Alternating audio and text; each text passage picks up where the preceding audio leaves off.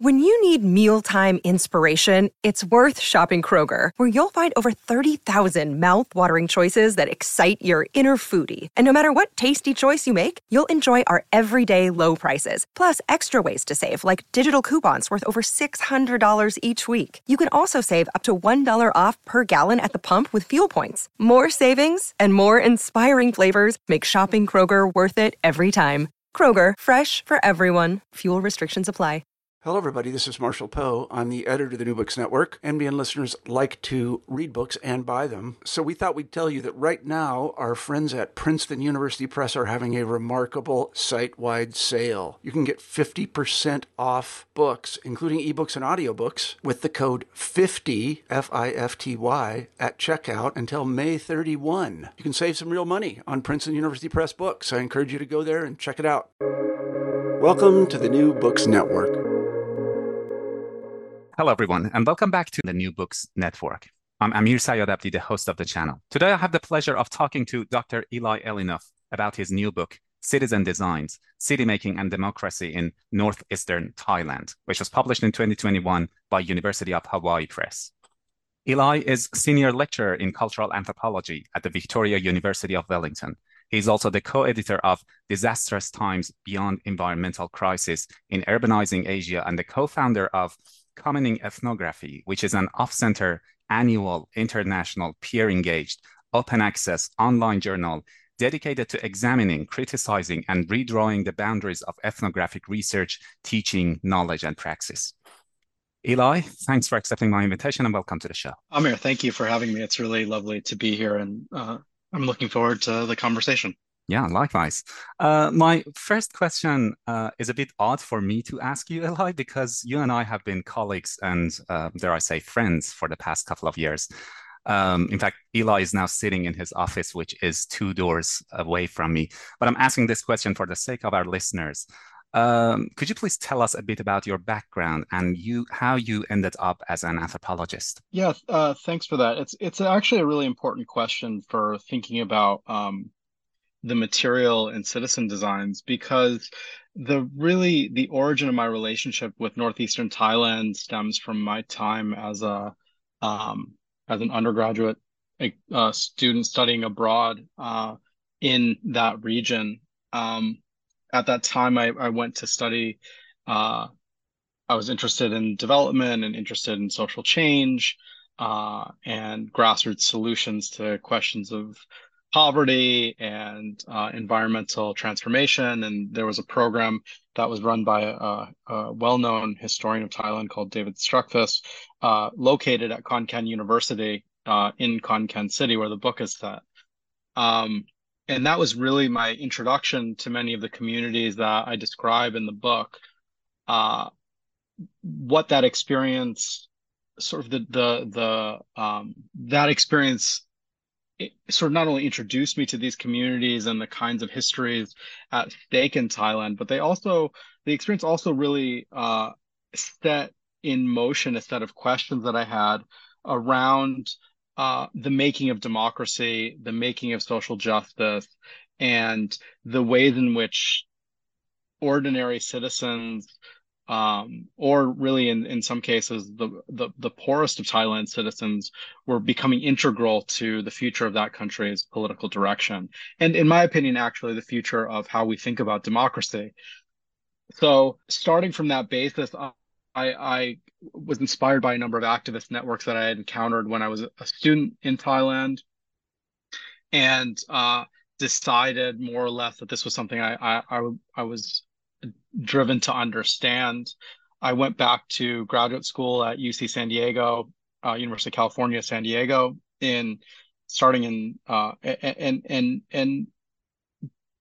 undertook a degree of study with actually a number of Latin Americanist scholars who were looking at people like Dr. Nancy Postero, James Holston, who were thinking about the ways in which indigenous activists and the urban poor were actively playing a role in the transformation of citizenship in those countries. And so that the kind of combination helped to enrich my theoretical understanding of the questions that I had about Thailand.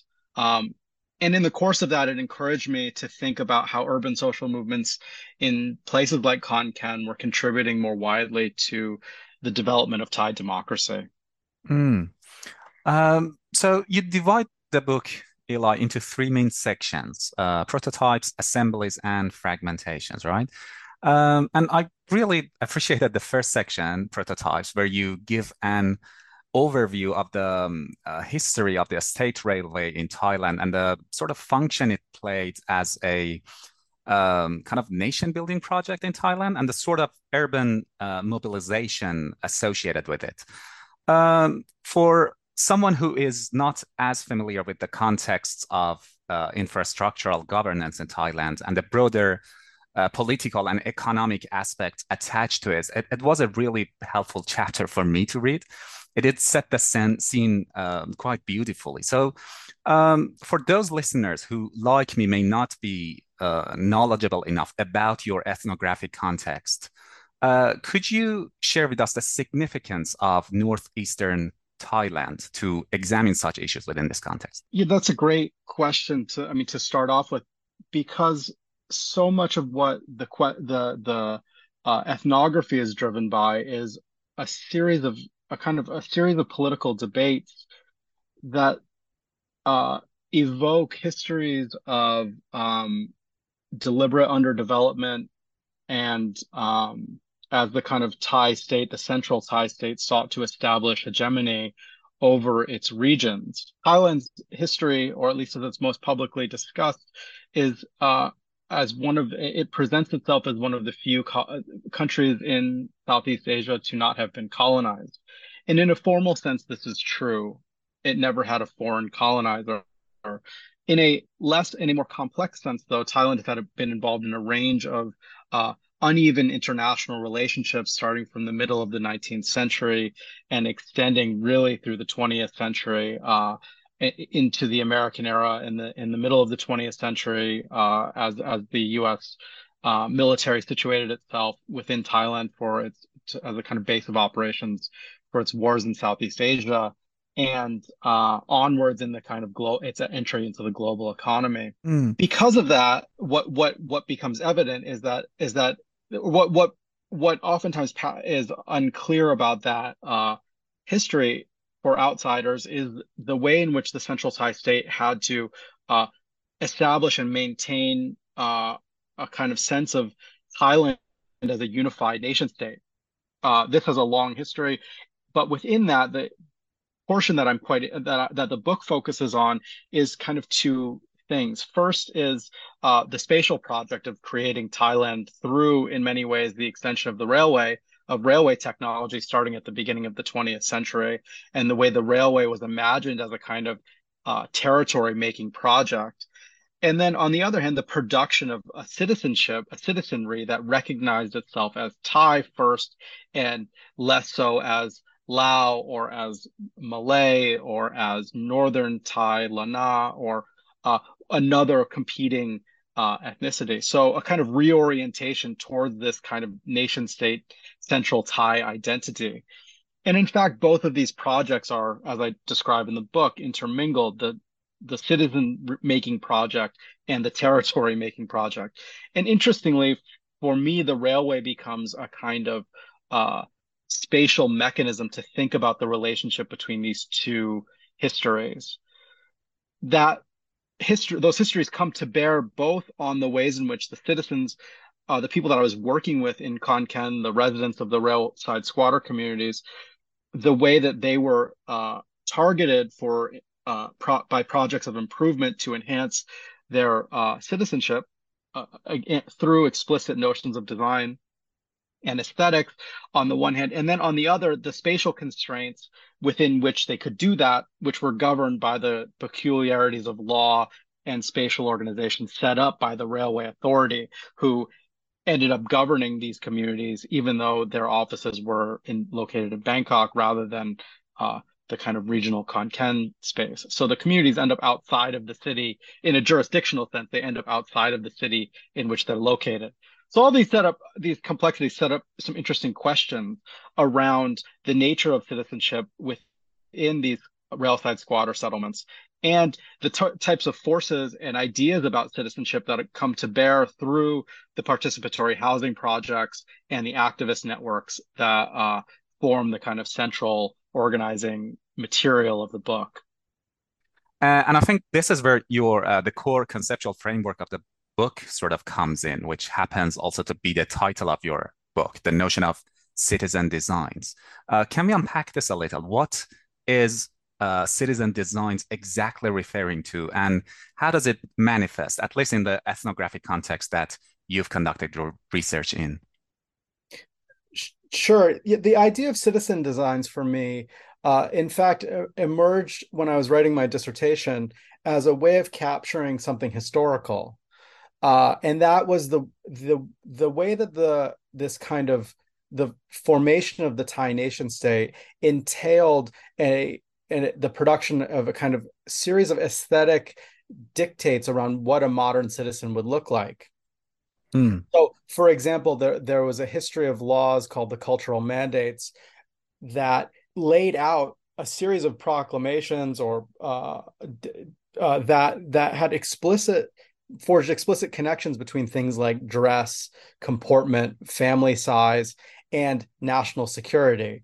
And that history was really interesting to me. Scholars like Lawrence Chua have written about it. Ajahn Takchalam Tiron has written about it. And the kind of ways in which those histories, Peter Jackson has explicitly written about the kind of aestheticization of power in Thailand. All of that is to say that for me, what was really interesting was that actually there's a kind of established way of thinking about citizenship through an aesthetic imagination as something that could be recreated by manipulating the way things looked or felt in the world and the production of a new citizenry. And this isn't a kind of conversation around citizenship that I had really seen in other places. But the more I kind of thought, or the more I kind of considered it, the more I saw the ways in which those legacies of the idea of designing citizenship as a state-centered project were playing out through the urban planning were continuing to play out in different ways and in different idioms and certainly different aesthetic modalities than at the beginning of the 20th century. We're not talking, for example, about the production of modernist buildings, like Lawrence Chua's brilliant history of Bangkok architecture shows. Yeah. We're talking at a kind of a much smaller scale. But nevertheless, what I became interested in was thinking alongside that aesthetic version of citizenship. In a kind of, I don't know if it's one of those scholarly forms of serendipity. I also became deeply engaged with the thinking of Jacques Rancière, the political theorist, who primarily seeks to understand the ways in which citizenship, or the ways in which democracy and the political itself are primarily structured by aesthetics, what he calls the distribution of the sensible. That aesthetic structuring is about, where people appear, who appears as a legitimate citizen and who isn't, whose speech is understandable and whose isn't. And so the question of inclusion and exclusion for Rancière is very much about this aesthetic dimension of politics. So the kind of convergence of these ideas led me to not only to think historically about citizen designs in Thailand, but to think about them in a present tense sense. The final component of what I think the idea of design does is it actually also reorients our thinking towards the future. So in this context, design was certainly a state-driven process, but because of the participatory aspect of the urban planning projects that I was studying, I was also engaged with citizen designs as a future-oriented project that both the planners and primarily the residents were engaged in as they sought to reimagine their own place within both the city and the polity.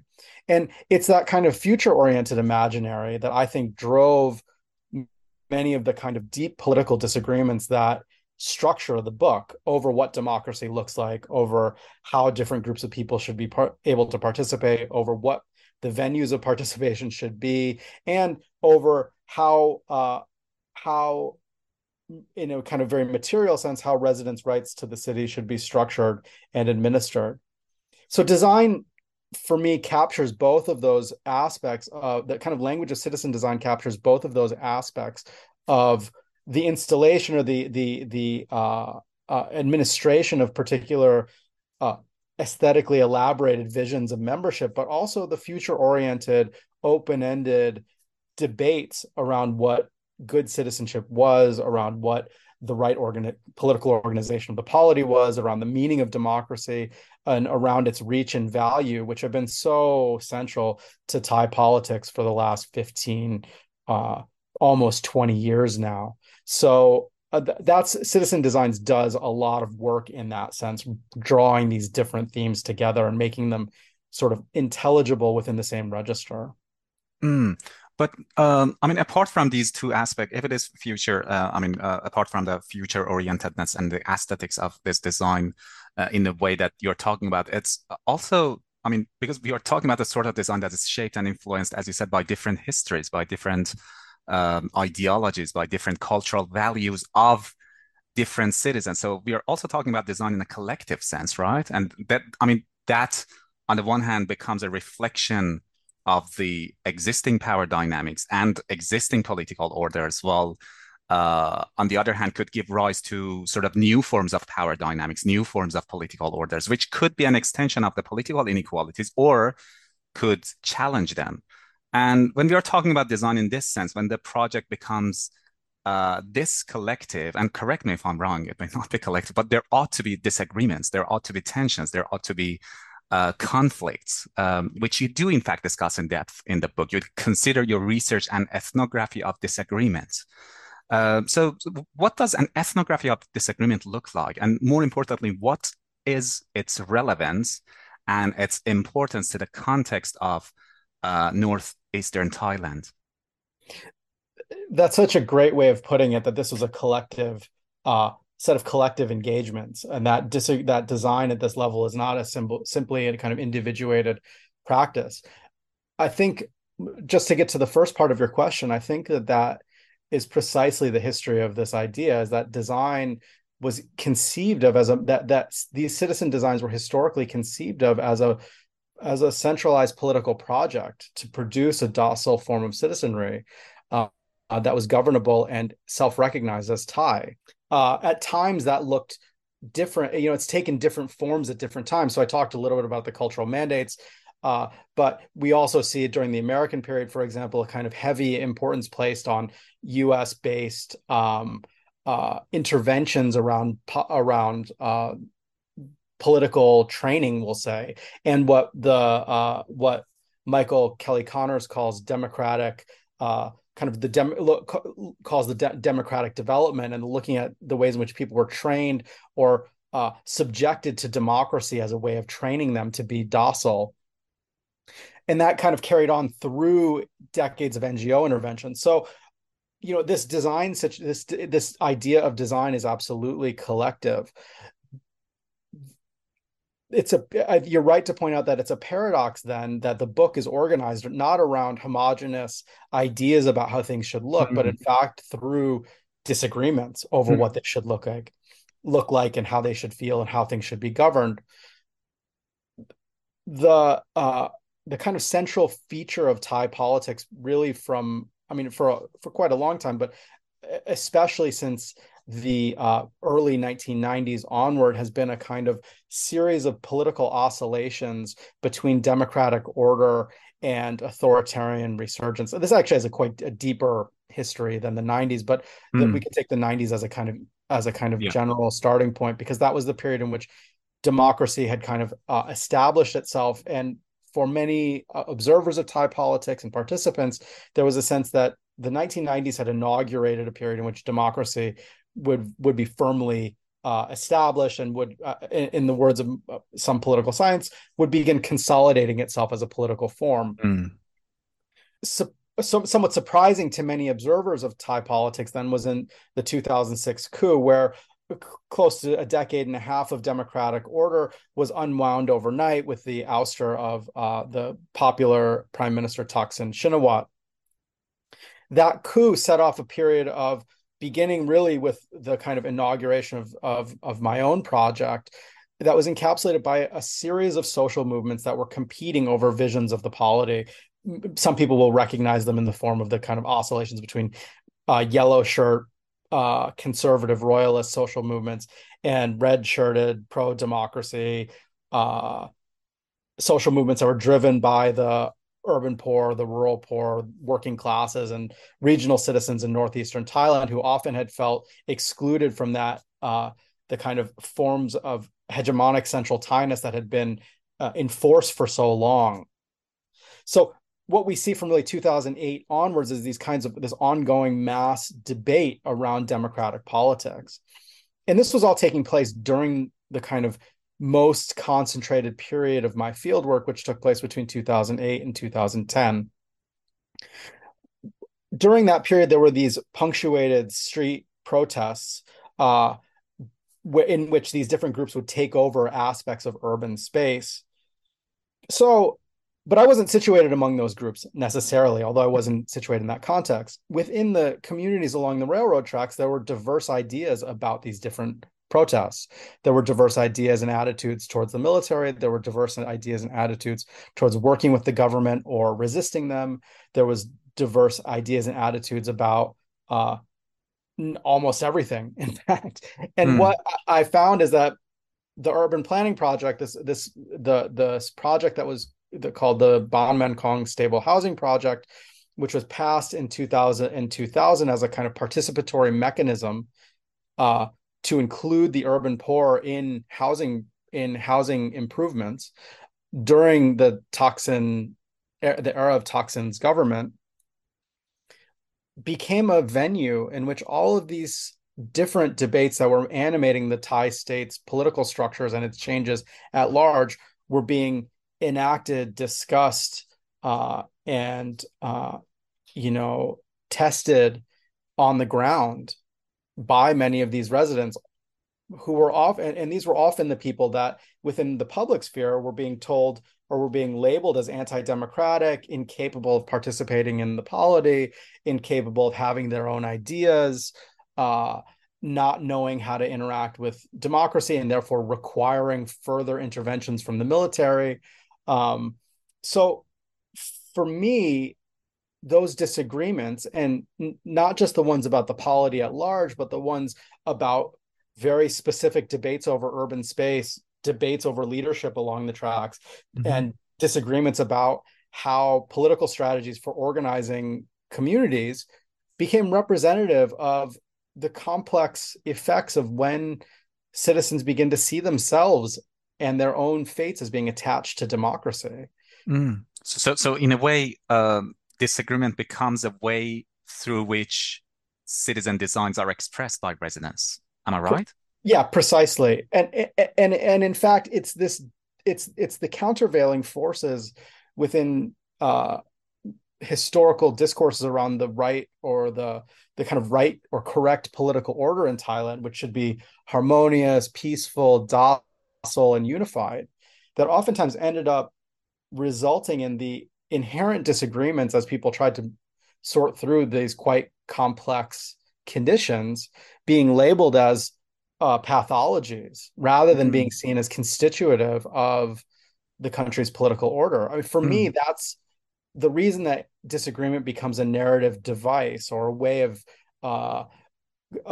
composing an ethnography, was because it was precisely the thing that most people were trying, that many forces were trying, including the military as well, were trying to squash.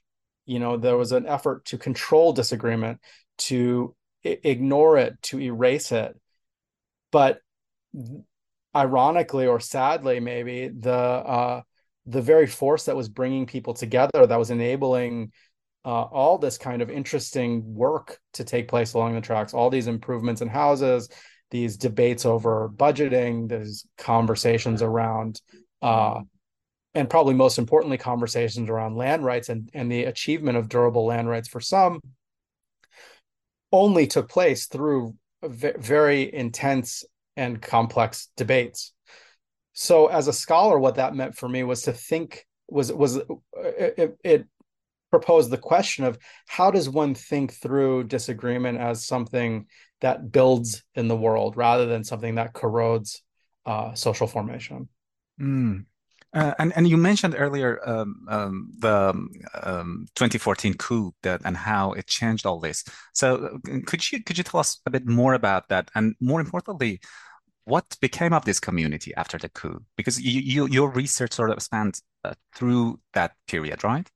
Yeah. So the bulk, the kind of initial stage of the fieldwork, this is obviously a book, as I mentioned, that came out of my dissertation, uh, took place in the shadow of the 2006 coup. And the results of that were both those social movements that I was mentioning, uh, and an eventual, that entailed a number of complicated judicial politics, some complicated electoral politics and judicial politics that I describe in the book. But eventually, a kind of return to electoral democracy by 2011. In that election, Yingluck Shinawatra was elected. She was largely seen, especially by conservatives, as a successor to her brother Thaksin's regime. But she achieved the same kind of maybe a similar level of popularity and among Thaksin's previous constituencies. And therefore sparked a similar level of animosity among the existing conservative forces within Thailand. So in 2013, there are kind of remarkably similar events, snap election and another conservative urban occupation that eventually lead to a kind of a stalemate and a return and the return or the reemergence of the Thai military, which steps in and ousts Yingluck's government in May of 2014. That had really important implications because where my dissertation research stopped, it seemed as though tense as it was and imperfect as it was, there were disagreement had kept the door open for kind of a wider return to democratic political order. But by 2014 and the reemergence of the coup, there's a sense that not only a sense, a kind of a widespread social sense, but a direct message from the coup leaders that the government that the military had stepped in precisely because there was too much democracy, that the political life had become too untethered for the military, that the country was being destabilized by its politics, and that the military would return order and peace to the country, in their words, quickly. Now, we are, nearly a decade on from that intervention, and there has been a nominal return to electoral democracy in Thailand, but the same military leader that led the coup in 2014 is the Prime Minister of Thailand, Prayut Chan-o-cha, and that's had certain important political implications broadly in the country. Locally in Khon Kaen, one of the most important things that happened was that the rise of the military enabled the narrowing of political disagreement and the narrowing of participation around really important infrastructural projects, namely the development of elevated rail tracks through the center of Khon Kaen city and the construction of a new high-speed rail project that also runs parallel along the same space of land where these residents live. So what that did was it ended up initiating a number of evictions, though not complete evictions along the tracks, but particularly for communities that lacked legal protection under the frameworks that I describe throughout the book. So on the one hand, I think this could be read as an erasure, certainly a suppression of the kinds of political aspirations that really drive the vast majority of the text.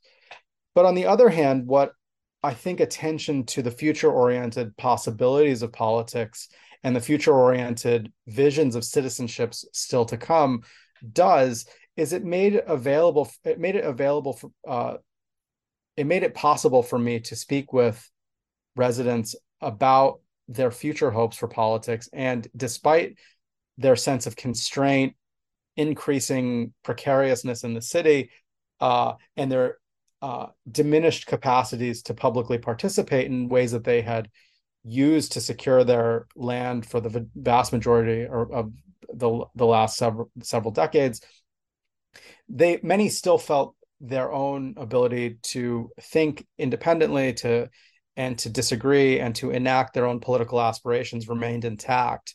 And so in that sense, what disagreement becomes is it serves a narrative function in the ethnography, but it also propels a kind of set of techniques that are actually indelible to the human, is our capacity to disagree. And the residents were acutely aware of this, and they felt as though, and for many of them, they said as much, that the coup wouldn't be able to erase the progress that they had made and their revisioning of their own lives. So although they were deeply critical of it, they also managed to carve out spaces of praxis that sought to preserve politics and to extend their political capacities in ways that they had already been working for the previous during the previous period. Here's a tough question for you, Eli. Where do we go from here? In Thailand, the history of disagreement really expanded through the student movements that began in 2020 and have continued in quite bold and direct confrontations throughout the last 2 years. Those student movements pick up the history of organizing that I describe in the book, but also have transformed it in very important ways and enacted increasingly bold confrontations with the kind of quasi-elected, quasi-military state. What I take, though, from the ground and from my relationships in Khon Kaen and the research itself, is that in the face of creeping and expanding authoritarianism, the indelible sense of our capacities to disagree is a kind of a fundamental part of whatever our political futures are. And two, within those capacities to disagree as a kind of central organizing feature of human life, that within those capacities to disagree, what rests our capacity to also imagine and enact new political futures, to think them through together, and to attempt to enact them not outside of disagreement, but in them. And in this, I sort of see Thailand not at I think the history of studies of democracy have often characterized as places like Thailand as being at the lagging edge of democracy. But for much of this study, I've oftentimes felt that it was politically at the vanguard, both because of the kind of ways in which authoritarianism kind of reemerged quite publicly, showing us the fragility of democratic governance, but also because of the ways in which people insisted on and have continued to rethink democracy as an open form, and therefore to engage in politics so as to preserve and to expand it, and to expand the number of people included in it. And again, I see these student movements as being an essential part of that. So for me, that sense of disagreement, that capacity to disagree and to collectively reimagine, keeps the door open, and I think preserves the possibility of a more just future, despite and oftentimes because of the increasingly constrained context within which it grows. I'm not sure if that's a sense of hope, or if that's a hopeful conclusion. It's certainly not my intention to be rosy with it, but it does offer, I think, a sense of possibility, even or especially when things seem to be quite foreclosed. Yeah, with possibility comes hope, I guess. So let's be hopeful.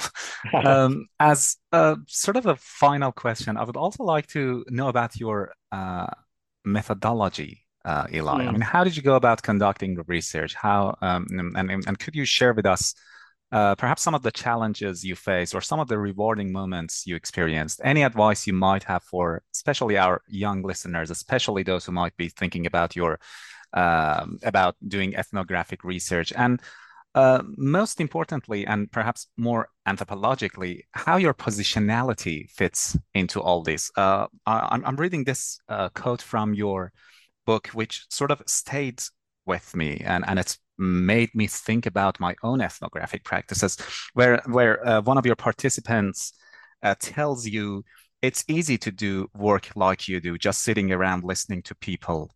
I have to go and solve these problems. Yeah, that was such one of those moments in doing ethnographic research where somebody clarifies very quickly their understanding of who you are in that space and Mm, kind of puts it at your feet to say, well, what's your relationship to these questions? And I included the conversation in the book precisely because it lays out the both the privilege and the contingency of who I was in that space, being able to move across different sorts of groups, oftentimes groups that had strong or specific oppositions to one another, and to think across and through disagreement. So I came into, as I said, my entree into the railway communities occurred in two different directions. Uh, One was through connections I had made as a student, and then the other was through channels that I had been opened up to me through the organization that I had come to study, the Community Organizations Development Institute. And these two mhm, different channels had different ideas about the right way to improve life along the tracks, uh, different kinds of visions of different citizen designs, to use the term in the book, um, and different relations with the state. One was a kind of NGO driven, non-governmental driven activist organization, and the other was a state policy. Working on both of those ends enabled me to kind of move through the project within these spaces of disagreement uh, without having to settle on any one side of things. And I don't say that. I try to be clear that I'm not saying this as a kind of claim to objectivity. I don't think that's what was at work. But mm, what it did was open up the possibility of seeing disagreement as a force that was Mhm. critical to making things happen. My own sense of where I was located was oftentimes as somebody who was concerned or had interested in and engaged with residents and people's aspirations to make life better through their work on the ground, in whatever ways that meant. And that has often raised questions that I continue to think about in terms of my own role in relationship to those questions. mhm, I don't think any ethnographer escapes that. It's an open ethical challenge to the kinds of work that we do. What are our relationships? And that's in part because that's an open ethical challenge to all human relationships, but mm, it's specifically potent in the kinds of extractive possibilities that ethnography carries with it. mm. There's obviously a lot more in the book, and I encourage listeners to pick up a copy. But before we wrap up the interview, I'd like to ask Eli whether you're working on something right now, or are you thinking about doing a research on a particular topic in the near future? Yeah, my ongoing research takes some of the themes around aesthetics, architecture, infrastructure, uh, and politics, and turns them towards questions of environmental transformation in Thailand. I'm currently uh, really since 2014, I've been conducting research tracing out the political, environmental, and economic histories of concrete. And over the years, it's become what I'm calling a speculative. I'm writing what I call a speculative Earth history of Thai concrete, as a way of Mm, finding a new way to think through the relationship between urbanization, infrastructure, and planetary environmental change. So that's taken me to all kinds of diverse sites like uh, cement quarries, factories, Bangkok's urban planning offices, the kind of receding mangrove edges of southern Bangkok, um, and further afield to places like architectural offices and designers' offices, where the design professions are trying to imagine cities beyond concrete, or the, kind of the future of the flooded Thai city. So using concrete as a figure in that case to think through the environmental future of urban Southeast Asia is kind of where my work now lies, and I'm enjoying that project quite a bit. It's forcing me into kind of whole new series of intellectual and conceptual challenges. Yeah, please share that with us whenever it's out so that we could also enjoy. I'm looking forward to that. Eli, thank you so much for coming on the show and speaking with me today and sharing your insight and your wonderful, wonderful work with our listeners. I really enjoyed reading the book, but I enjoyed it even more to discuss it with you. So thank you for that. Oh, it was my pleasure. Thank you, Amir. I really appreciate it.